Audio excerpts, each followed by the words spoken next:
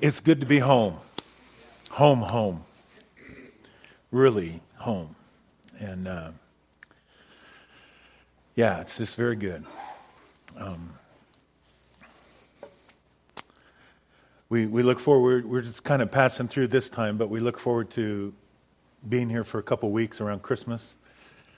That'll be really good. But it's good, very good this morning. I want to start out by reading out of Colossians chapter 4. I'll start with verse 2. This is Paul's letter to his spiritual grandchildren. He wasn't in Colossae, he never went there. He sent people there. They came back, gave a report to him, and this is his response. This is the letter that he's writing to them. And by chapter 4, he's giving them some advice. And listen to this. This is powerful stuff.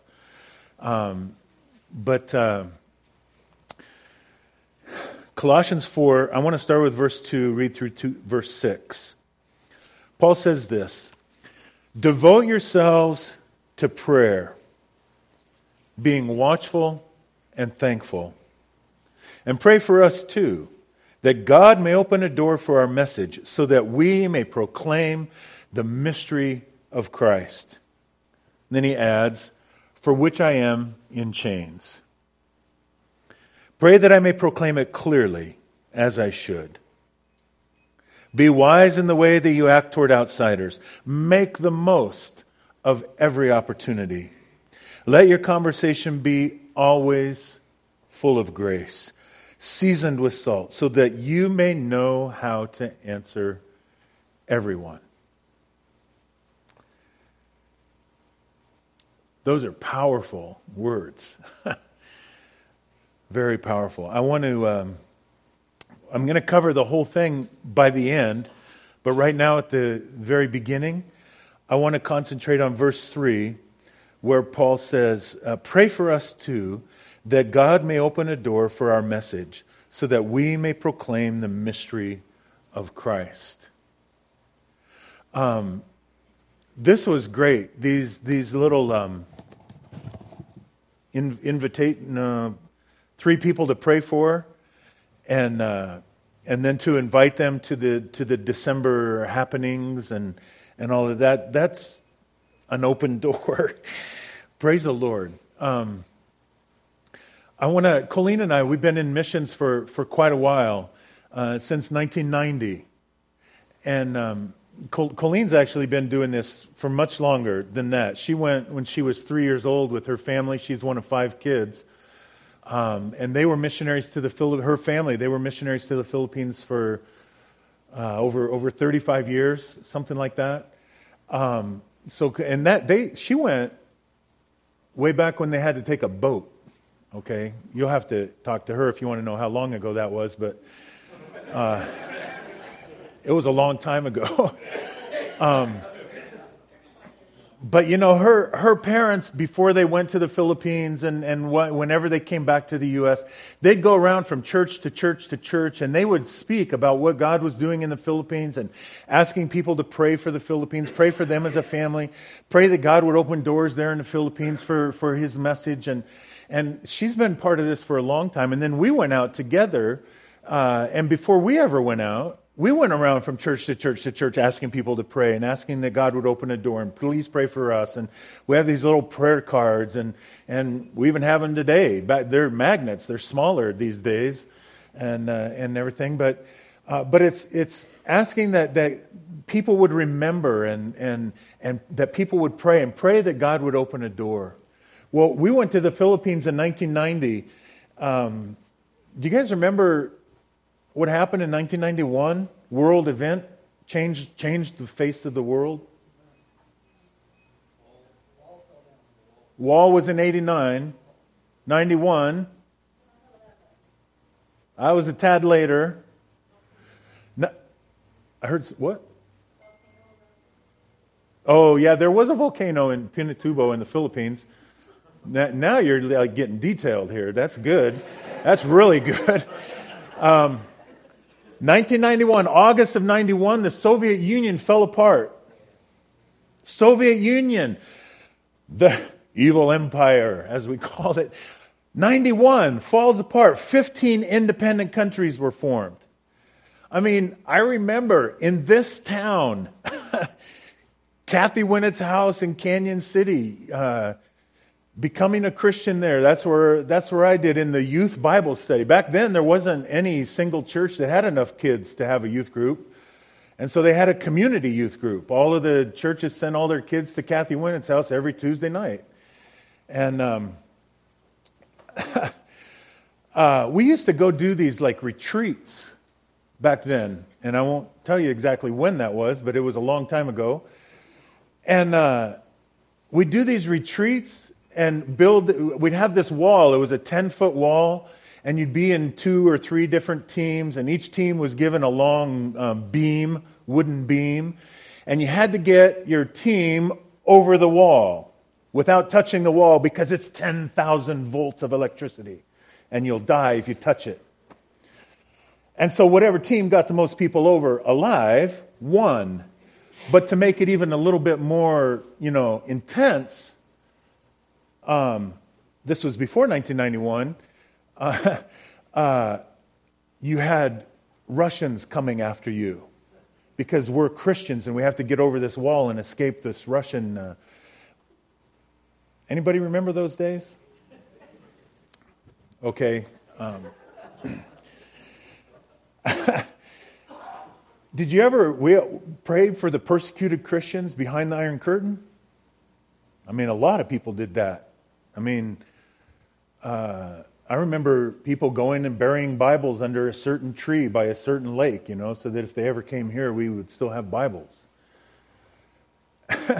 But people were praying, is my point, and they were praying that God would help those persecuted Christians behind the Iron Curtain. But we're also praying that God would do something with the Soviet Union, with the atheists, with communists. And in 1991, it wasn't just Gorbachev, Reagan, Thatcher, and Pope John Paul that acted. It was God. God is the one that tore down that wall. God is the one that tore down that curtain, the Iron Curtain. God is the one that did that. He did that because people were praying. Millions of people had been praying. And we're still praying. And God acted in 1991. Broke up the former Soviet Union. 15 independent countries, caught the world by surprise. Nobody anticipated that, especially mission agencies. And so they were scrambling to find people to send in there. Eventually, we got this phone call in the Philippines to asking us to transfer to Ukraine. We did that. We were there 17 years. You guys know I've told you many times about Ukrainian stuff going on, stories. You guys were actually there. Some of you came over. God opened all kinds of doors in Ukraine because people were praying. And sometimes they weren't just a little door, like a regular door. They were barn doors. They were huge doors that God opened because people were praying, like Paul says here in verse 3. Well, for us in our lives, after 17 years in Ukraine, we were asked to transfer to the country of Poland. And we couldn't go straight there. We had to go through Budapest because our youngest son had to finish 3 years of high school. And so we went through Budapest, Hungary. We were there for 3 years. Colleen and I just traveled back and forth from Budapest to Poland, to Krakow, Poland, which is a 6-hour drive. And we just commuted 1 week a month, sometimes 10 days. But the rest of the time we're down in Budapest. And God opened doors down there in Budapest. It was amazing. I don't have time this morning to tell you about that down there in Budapest. But God did some amazing things down there. But one of the things about Budapest, Hungary, is that it is today kind of the central headquarters for most mission agencies that have anything going on anywhere in Europe, Eastern Europe, Western Europe, anywhere in Europe. Most mission agencies' headquarters are in Budapest, Hungary. Well, so while we're there, we're able to meet with a lot of people and make all of these connections. And it was just an incredible time for us personally, being in Budapest. We got involved in the churches there in Budapest, and God did open some doors there. But finally, Joshua, our youngest, he graduated. We headed up to Krakow, Poland. We moved in there, found an apartment on the third floor of this building, and we move in. And we get up to Budapest, to Krakow, Poland, and I'm thinking, okay, we did 17 years in Ukraine, kind of have Russian down, and it's a Slavic language. Polish, it's a Slavic language, no problem. It's a problem. It's a big problem learning Polish. It is not easy. We were praying that God would help us with the language. Mostly we were praying that God would help us connect with Polish people so that we could get to know them, so that we could understand the mentality, understand how they see the world, so that we could communicate heart to heart. And thinking that Polish wasn't going to be that tough, the tough part was connecting with Polish people and having that understanding. Well, the language is tough. Plus, connecting with Polish people was tough as well. We had to rethink things, but we're continuing to pray. We need you guys to pray. Please pray that we'll get this Polish language. We returned back to Poland January the 5th. We get there on the 6th. I think a couple days, 2 or 3 days after we arrive, our first order of business is to get back into language study. I mean, we really need to get this Polish language. Please pray for us that way, specifically. But here we are. We moved up to Poland. We think we're going to get all of this stuff, and we're praying that God would open doors to connect with Polish people. And during those first couple months, we started to attend what's called a leadership summit. Colleen and I had never been to one of these things before. It was a 2-day meeting time, and we attended this summit. Well, the first day they gave us these box lunches, and we had to all go out into the eating area outside the lecture hall. And Colleen and I were eating our lunches. We still don't know very many people there. And we're at these stand-up kind of tables eating this lunch. And there's a lady across over there that's kind of making her way towards us. And I thought that we recognized her. And then the closer she got, we did recognize her. And we look and says, oh, it's Renata. And Renata and her husband, they work for Campus Crusade for Christ. They're Polish. And they work for Campus Crusade there in Krakow, Poland. For 2 years, she and her husband had been sent by Campus Crusade down to Budapest, Hungary, to Campus Crusade's headquarters there in Budapest for 2 years of special training. Well, they had 4 children, and their 4 children attended the same school that our Joshua attended. And it was down there that we got to know her. And her family, her husband. And here she is at this thing, and we call Renata. And she looks over, and she comes over to our table. She goes, Bob, Colleen, she goes, I've been looking for you. I heard that you moved up here. I never knew how to get in touch with you. We've been looking for you. We've been praying for our kids. We've been praying that down in Budapest, our kids got into basketball. They loved sports in the schools there. And our kids go to 3 different schools up here in Krakow, and none of them have sports in the schools. And they loved basketball. We knew you were an assistant basketball coach. And, well, you're going to be our basketball coach up here in Krakow.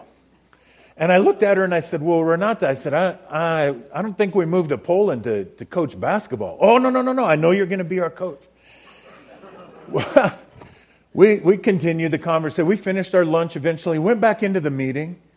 And eventually that evening, Colleen and I went home and we were praying about the day, kind of reflecting on things, talking about things. And it dawned on us that it wasn't our idea to coach basketball and kind of put that on the Polish people. It was actually a Polish person's idea for us to coach basketball. And so we thought, man, we need to find out what God thinks about this. So we prayed some more. Long story short, the next day, at the second day of the leadership summit, we saw Renata, and I went up to her and I said, Renata, I said, I think I'm going to be your basketball. Oh, I knew you were going to be the basketball coach. Immediately, in those days following, she starts introducing us to the administrators of all 3 schools where her children were attending. And after she covered all the administrators, she started introducing us to all of the teachers in all 3 of those schools. After that, she starts introducing us to hundreds and hundreds of kids of whom we were supposed to teach the skills of basketball to. And we started getting invites for dinners, going out to pick with the administrators and teachers for picnics and dinners. I mean, they're Polish people. And God opened up that door and made that connection so that we could. God did that because people were praying. We're coaching all these kids.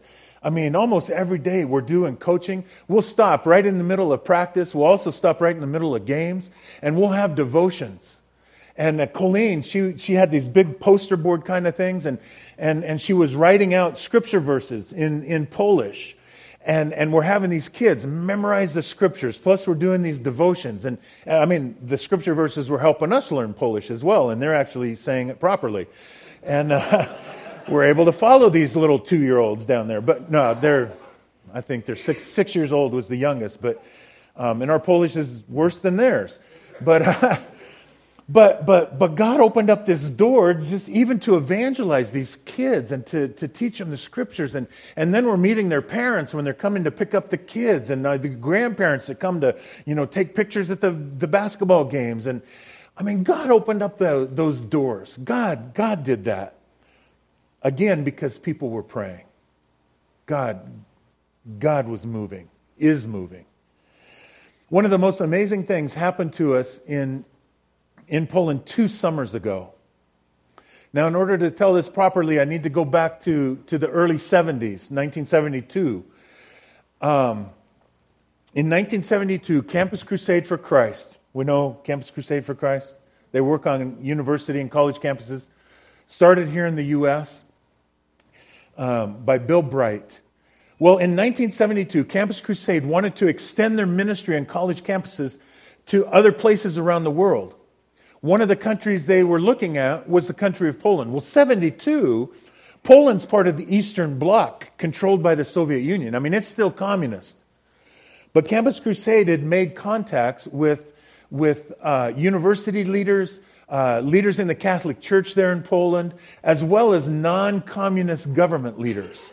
They had to have some secret meetings. It had to all be kind of done undercover. But they had these meetings. They figured out a way that Campus Crusade could work on the universities and college campuses there in Poland and have a ministry. And so since the early 70s, Campus Crusade has been working very effectively in the country of Poland. They still are, even to this day. I mean, it hasn't stopped. Well, that all was the early 70s. Late 70s, 1978 to be exact, there was a new pope elected in the Catholic Church.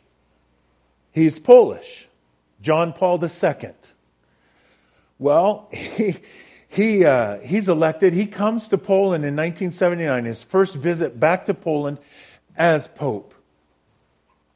And in 79, he had a 9-day visit. His last few days were in the city of Krakow, his home city. He preached a Sunday morning sermon there, and it was Pentecost Sunday in June of 1979 when he preaches this Sunday sermon. The famous line in his sermon.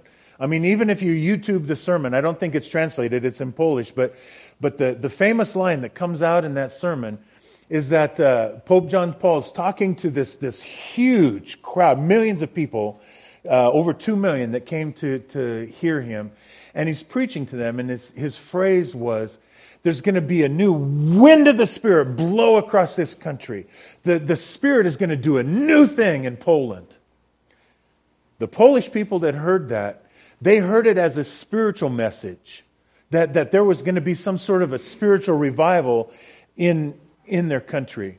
But they also heard it as Polish people that were oppressed by by a foreign power, a communist power. And they heard it as a political message that this new wind of the Spirit going to do a new thing in Poland was going to change the political atmosphere as well. Well, there was a guy in that crowd of over 2 million from the north of Poland, from the city of Gdansk. His name was Lech Walesa. He was a shipbuilder. And he went back to the Shipbuilders Union up in the city of Gdansk. And he started in late 1979 what became known as the Solidarity Movement. Solidarity. People coming together. In this case, to get communism out of their land. Well, the Solidarity Movement spread like wildfire across Poland, mostly in the churches. Communists didn't like to go to church, so that's where the Solidarity Movement spread.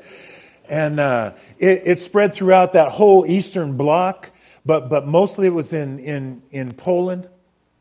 And then you remember 1989, 10 short years later, after the Solidarity Movement started.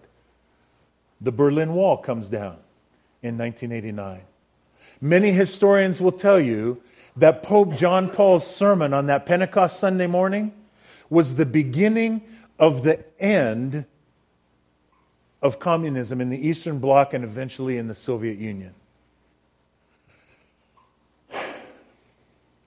God did that. God did that.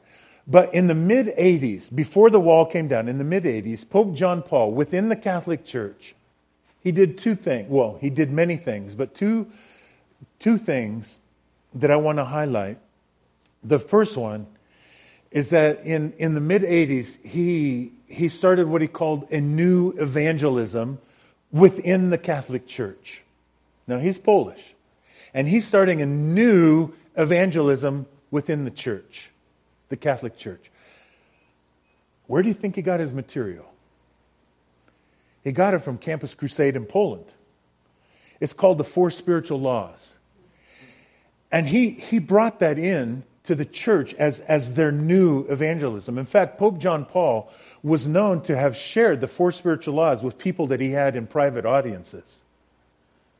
He would share that with people, but he wanted this evangelism within the church, to evangelize the church from the inside. The other thing he did was that he wanted to preserve the young people in the church. So he started what they call World Youth Days to preserve the young people of the church. Well, World Youth Days, since their inception, have attracted roughly 2 million people, young people from around the world. And they come to wherever they are. They have them roughly every 2 years. 2 summers ago, World Youth Days was to happen in Krakow, Poland. Now, Krakow city proper is 800,000 people. The metro area is 2 million. And they're inviting 2 million young people for 2 weeks to be in their city. I don't know if this is making sense, but 2 million inviting 2 million is a logistical nightmare. It's kind of like an eclipse in Eastern Oregon. Preparing for years, hotels booked, 3 years, 2 years in advance? I don't know what it was. It was just crazy. They were planning for years for this World Youth Days in Krakow, Poland. They weren't sure how they were going to do it all. But they gathered all the bishops from Poland and they divvied up responsibilities, made assignments. There was one bishop from the city of Krakow that was given the assignment to fulfill Pope John Paul's mandate of the new evangelism among the World Youth Day participants. His idea was that he wanted 1,500 evangelists to come for those 2 weeks and evangelize 2 million Krakowians and 2 million young people from around the world. He could come up with 1,000. He needed 500 more.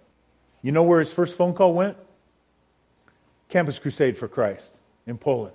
He explained his plan, and he says, I need you to come up with 500 more evangelists, and I need you to do the training for everybody. Will you help me? And Campus Crusade says, of course we will. We'd love to help you out. They couldn't come up with the 500 evangelists. So they opened it up to other groups. Well, Colleen and I, because of our time in Budapest, knew the leaders of Campus Crusade for Europe. And we heard about this need for evangelists up in Krakow, Poland. We said, well, man, we're Church of the Nazarene. We're up there in Krakow. We want to evangelize everybody we can. We're in. Count us in. And they said, come on in. We put together a team of 19 people that came together, some from Redmond, Oregon, others from Budapest, different places. We had this team of 19 Nazarenes that came together for those 2 weeks of World Youth Days up in Krakow. We came underneath the umbrella of Campus Crusade for Christ.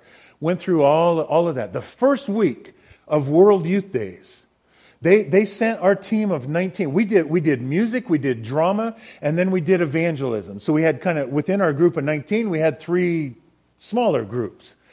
And during the first week, they sent our big group of 19 to all kinds of different places throughout the city. The metro area of 2 million, they built 20 different stages throughout the city, at the main plazas and squares in the city. And the stages were, the size of half of the sanctuary. They had lights and sound systems. They're very professional, huge stages, big stages. And they would send us around, and all day long, every day, in multiple places for the first week. And we would do our dramas, and we'd do our music and our evangelism, and they had material for us that was printed up by the Catholic Church up in Canada and shipped in 2 massive 40-foot shipping containers over to Poland. It was printed in 24 different languages. And so whenever we went out and did one of our group performances, we had all this material that we were able to hand out to people and evangelize. It was incredible. It was just amazing. The second week of World Youth Days, the idea was that they wanted all 1,500 evangelists to be broken into groups of 5. Well, rarely were you in a team of 5 with somebody from your own personal team. In my team, there were 2 English speakers, myself and a gal named Maria from Vancouver, British Columbia. She's a young gal up there that works on college campuses up in Vancouver, BC. We were the 2 English speakers. And then we had 3 Polish speakers. One was a priest from northeast Poland, a nun from southeast Poland, and then a Polish gal that grew up in western Poland. And they spoke no English. Because I'd had a little bit of language study, I was like the translator for our group. And that's a scary thought. It wasn't a good thing. But anyway, I was a translator. Our team, my team of 5, the 3 Polish speakers, they knew that all this material we had was printed in Canada. Well, they knew that Maria was Canadian. And they said, well, Maria can do the training just for our group. We can have our own personal trainer for our group of 5 to take us through this booklet and help us know how to use it. Maria was up for that. She got a real translator for that job. And she took everybody, our team of 5, through this book. This book is called The Ultimate Relationship. She went page by page, line for line, illustration for illustration. I will not do that this morning. But the first point of this book is that there's a creator. And he created all that we see and all that we know. And he created us as people, as the pinnacle of his creation, so that he could have an ongoing, eternal relationship with his creation, with us. Point 2 is, there's a problem. The creation rebelled against the Creator. We sinned, and we broke that relationship with the Creator. We built this barrier between us, the creation, and the Creator. Point 3 is, in order to get rid of this sin and break down this barrier, there has to be a blood sacrifice. And the Creator solved the problem himself. God sent his own Son, Jesus Christ, to die on the cross, shed his blood, so that we can be forgiven. If we submit to him, we can be forgiven, we can break down this barrier, and because of his death and resurrection, we can reestablish this relationship with the Creator. The ultimate relationship. That's the title of the book. The fourth point that Maria was talking about with our group of 5 was, do you want... And she never finished. She was interrupted by the 3 Polish speakers. And they got close and they said, Maria, we've heard all of our lives that we could have this relationship with God, but we never knew we could have it here and now in this life. Maria, I want that relationship. All 3 of them said, I want that relationship. I want that relationship. Can we pray just right here? Just the 6 of us, the 5 of us, and the translator? To start that relationship with our Creator? Yeah, we can. We grabbed hands, got in a circle. And those 3 Polish speakers in our group gave their lives to Jesus Christ. They started this ultimate relationship with the Father. Praise the Lord. All 3 of them had decades of religious training. I mean, ever since they were in kindergarten, they've had it in their schools. Even under communism, they still had it in their schools, this religious training. But it was all right here, all right in their head. For the first time in their lives, it was moving down to their hearts. Praise the Lord. You can't believe the transformation. They came alive. They were on fire for God. It was the most incredible thing to see and be a part of. The organizers for World Youth Days, for the second week, they set up even more stages and platforms around the city.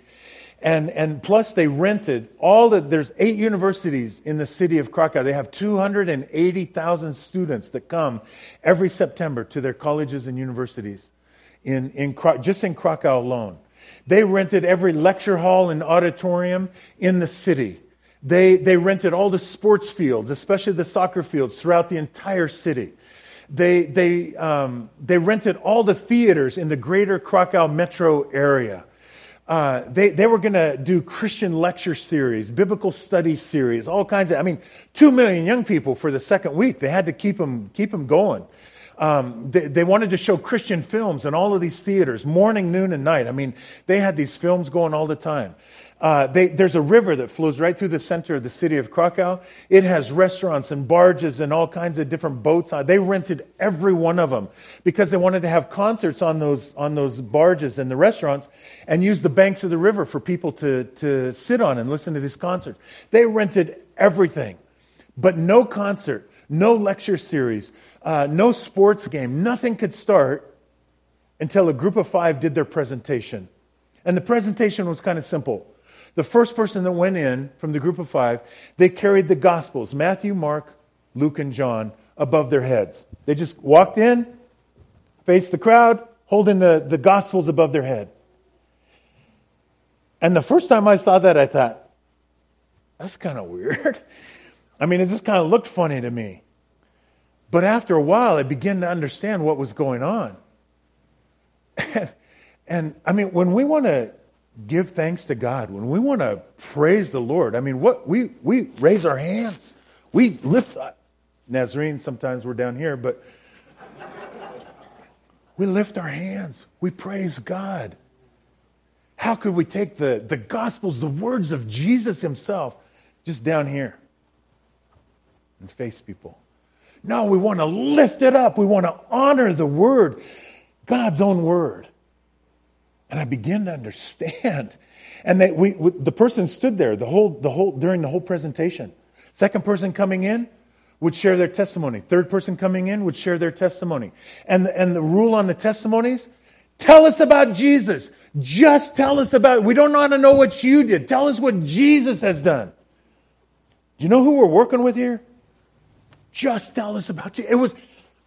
It was mind-boggling. It was just amazing. The fourth person would come in. They would share the kerygma, the gospel, the good news, the ultimate relationship. The fifth person would come in and pray with everybody, and then told people that we would be at the exits and outside we had material for them and all kinds of things.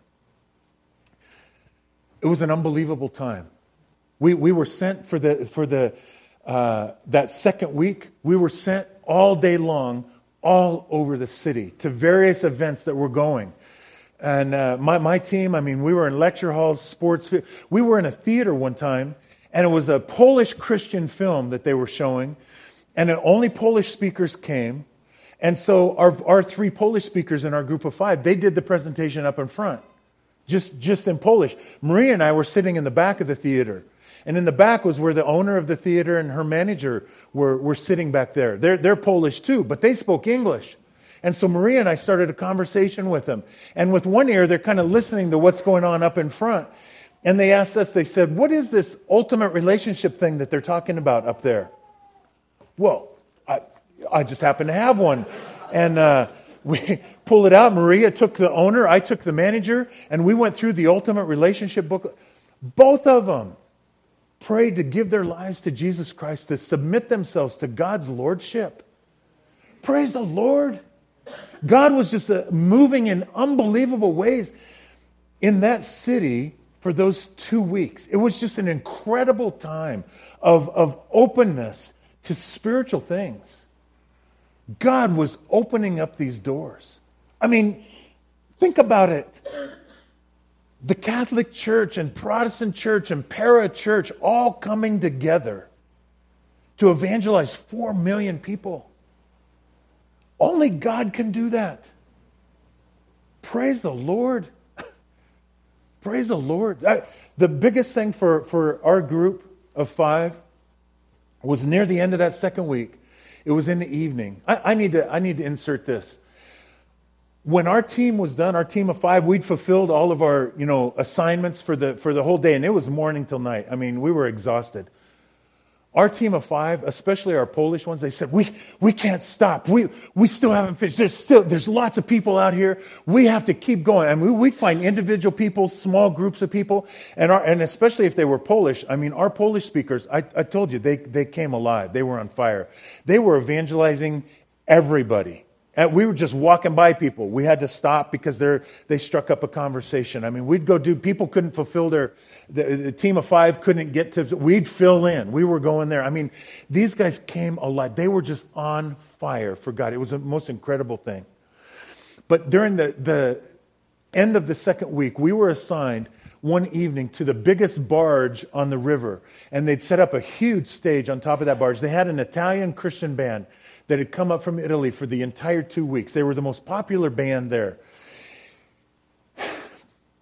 We were to do the presentation before this band could start one of their last concerts. Huge crowd there. None of us had ever spoken to that many people in our entire lives. We were just shaking in our boots. We're looking at this crowd. We're off to the side looking at this crowd. The person that went out holding the gospel up, they were just shaking. Truly, the whole time, just shaking. It was unbelievable. I was the fourth person. I got to share the ultimate relationship with that entire crowd, way over 25,000 people. I'd never spoken to that many people before. None of us had. Maria, she was the fifth one. She prayed with all of them. Just incredible opportunity. God opened up those doors. God did that. He did it because people were praying. People were praying. Just like Paul says, or he asks, pray for us too, that God may open a door for our message, so that we may proclaim the mystery of Christ. Praise the Lord. People were praying. I love that because I actually know what time it is. And this is the only church, save those that have a clock, and there's not many of those, but that I actually know when I'm supposed to end. Oh yeah, I'll finish. Don't worry. I'm just getting going. So Colleen and I, we come back. We're here. We used to be in the summer because we had kids in school. Now we don't have any kids in school. We come in the fall. And we come around church to church. And the reason that we've come is for two reasons. Just two. The first one, I've said it before here. It hasn't changed. The first reason that we come is simply to say thank you.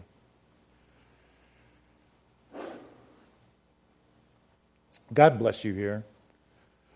John Day, Grant County. Thank you for thinking about other people. Thank you for thinking about us. You know, I mean, I see these offering plates here. You know, every time these things are passed around, that stuff's counted. And after it's counted, a percentage is taken out of there and it's sent away. It doesn't stay in town. You don't get to use it here. It goes to Africa, Asia, South America. Some of it even comes to Europe. That percentage that's taken out every week, week in and week out, it's taken out of here. It goes to others. And we came simply to say, the first reason we came is to say thank you. Thank you for thinking about other people, for being faithful, for your generosity for others. God bless you. God bless you. I mean, the Church of the Nazarene has a great system. And thank you for participating in that. That's the first reason we came. It's simply to say thank you. The second is to leave you with a challenge. And this is where we get into the entirety of the scripture here of what I read, Colossians 4, 2 through 6. This is a challenge to us. It's Paul's words passed down to us. And so take this as a challenge. Here, listen closely. I mean, it's a challenge. I mean, get ready.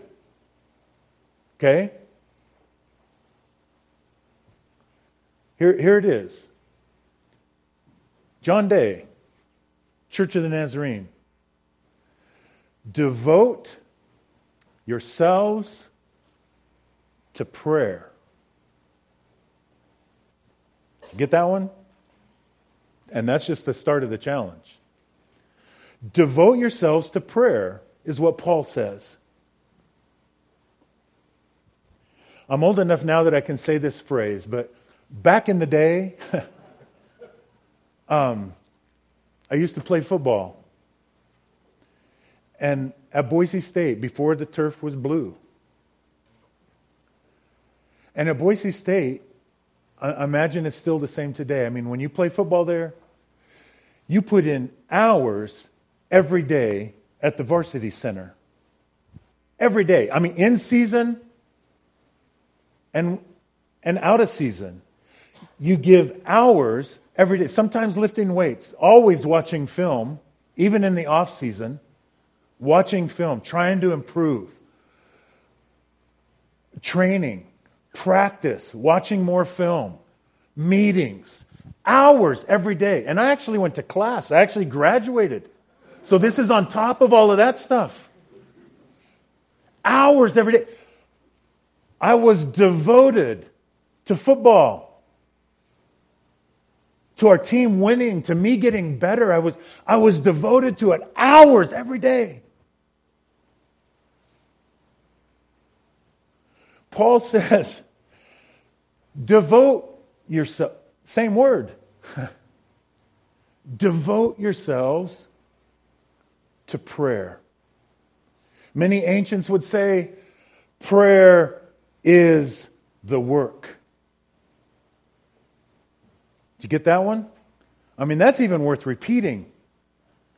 Prayer is the work. Nothing's going to happen in Poland, in Krakow, and in Ukraine, in Hungary, and in the Philippines. Nothing's going to happen without the work being done. Nothing's going to happen in Grant County. It's not going to happen in Long Creek, in John Day, in Seneca, if we don't do the work. Paul says, devote yourselves to prayer, being watchful. We know what that means. Pay attention. Pay attention. Know what's going on. Know what worldview our kids are being taught. Know what's happening in our neighborhoods, on the street where we live, on the country road, wherever it is that we live here. Know what's going on. Not in a nosy way to pry into your neighbor's business. No. But know what's happening in their lives so that we'll know how to pray. So that we'll know how to lift them up. Paul says, pay attention. Know what's going on in the county, in the state of Oregon. Know what's happening. Even our nation. Pay attention. Our world that we're a part of. Understand what's going on. Paul says, be watchful, pay attention. And not so that we kind of, if you read the news too much or watch that stuff too much, you'll be afraid to walk out your front door. True. Even in John Day.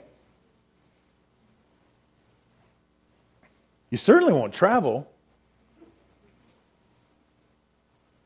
And then it's kind of the, America.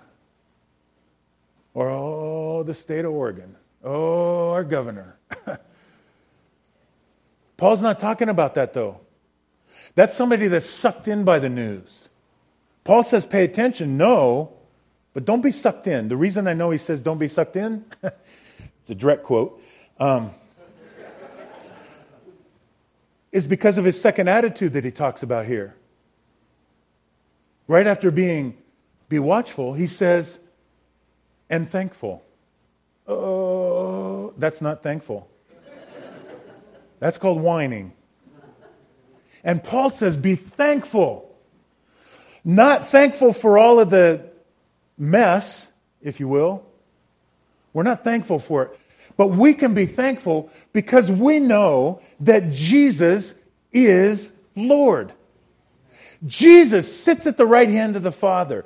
Jesus has the last word, folks. Jesus is the boss. He's the one. And if he's the boss, he's my boss. He's the one. It's not President Putin. It's not the guy in North Korea. It's not even our guy back in Washington. Isaiah 40 is right. All God has to do is go, new president, new governor.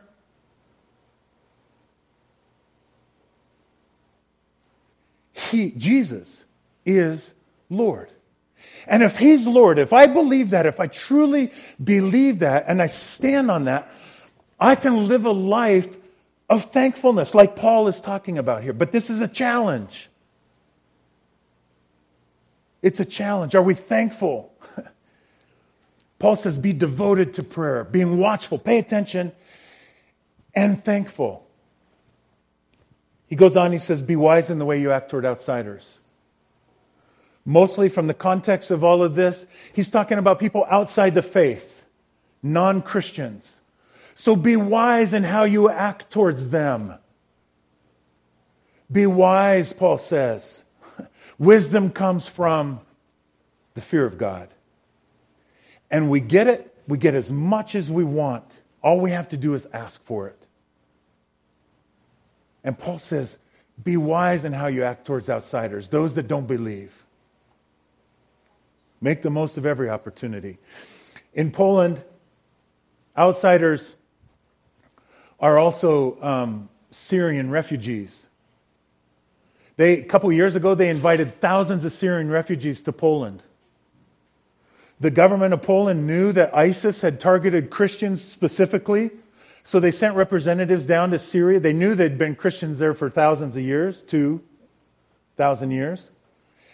And so they sent representatives down there. They started interviewing Syrians, finding out who were the Christians. They went to the main spots, Aleppo, Damascus, kind of the anchor cities, if you will, for Christianity in Syria. And they started interviewing. Aleppo got leveled. So they're interviewing people and finding out who's Christians. And if they wanted out, if they wanted to leave, they invited them to Poland. If they wanted to come to Poland, they put them on an airplane in Damascus and flew them up to Warsaw, Poland. Then they spread them out all over the country of Poland, gave them a free year's housing, free year of language study, and then expected them to get into the Polish system of things, find jobs, and get into society.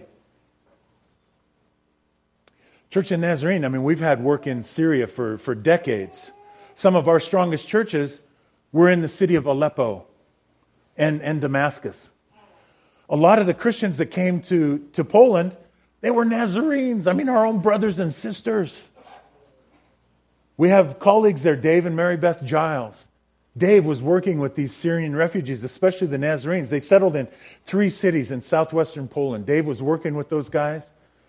And one of the young men from that group, his family was from Damascus. They lived, their church was a block off of a street called Straight in Damascus. You ever heard of that? Amazing, truly amazing. One of the young men, his name is Raphael. He's 25 years old. He was called to preach. He started Bible studies with Arabic speakers. They came from Egypt. They came from Afghanistan, Iraq. Different Arabic speakers. He started Bible studies because the head of the household might have been a Christian, but some of the family members weren't. So he starts evangelizing them, winning people to the Lord. He got enough people together that he started a church, an Arabic, Syrian-led Nazarene church in Poland. Did you ever think that would happen? Praise the Lord. God opened up that door. But Dave, he goes, man, we got to get this guy some formal training. We got to get him into Bible college classes, get him ordained, and all of that whole process for the church. And Rafi, Arabic is his first language, his heart language. His second language is English. His third language is Polish. But he wanted to study in Arabic if at all possible. That's the one he really gets a hold of. Well, so we found some Bible college classes down in Beirut, Lebanon, Nazarene Bible college classes in Beirut, and in Amman, Jordan. We had this brother out of Montana, Nazarene Church in Montana, give us money, and Rafi is able 4 times a year to fly round trip from Warsaw to Beirut or Amman, wherever the classes are going to be held, and he takes 2 or 3 classes every time that he goes down there. Praise the Lord. Paul says, be wise in the way you act toward outsiders. I actually do know what outsiders are called here in Grant County. Most of the places I go, I don't know what outsiders are called. Paul says, be wise in the way you act toward outsiders. Make the most of every opportunity. Every opportunity. Even with Californians.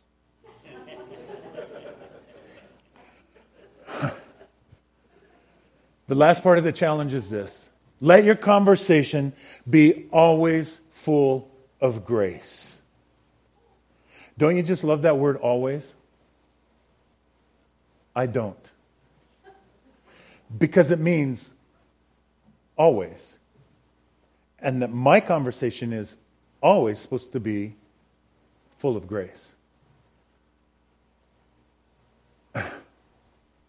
I find that most difficult within my own family. I don't know how you are. But man, that's a challenge for me. Always full of grace. Seasoned with salt. so that I'll know how to answer everybody. That's the challenge. The thing about this challenge from Paul and to us is that we can't do it. We can't rise to the challenge. We cannot fulfill it. It's kind of like a New Year's resolution. We can give it our best for about, 3 weeks? And then it just falls apart. Unless God has His way in our lives. Then and only then can we fulfill this. Can we do this? But God must have His way in our lives. Well, there's a song, and the end of it says, every breath that I take, every moment that I'm awake, Lord, have your way in me. That's a prayer so that we can fulfill this challenge. I'm going to ask you guys to pray the words of this song the first time through. The second time through, let's join together and sing it. I think it might be up there. Will it be up on the screen? Second time through? Maybe not. Okay. It's not a tough song. You'll probably already know it. But as we go through it the second time, feel free to sing it. But let's pray it. And by the way, as Paul says, pray for us too. That God may open a door for our message so that we may proclaim the mystery of Christ clearly as we should. Well, let's bow our heads and pray as Colleen sings and then join her the second time.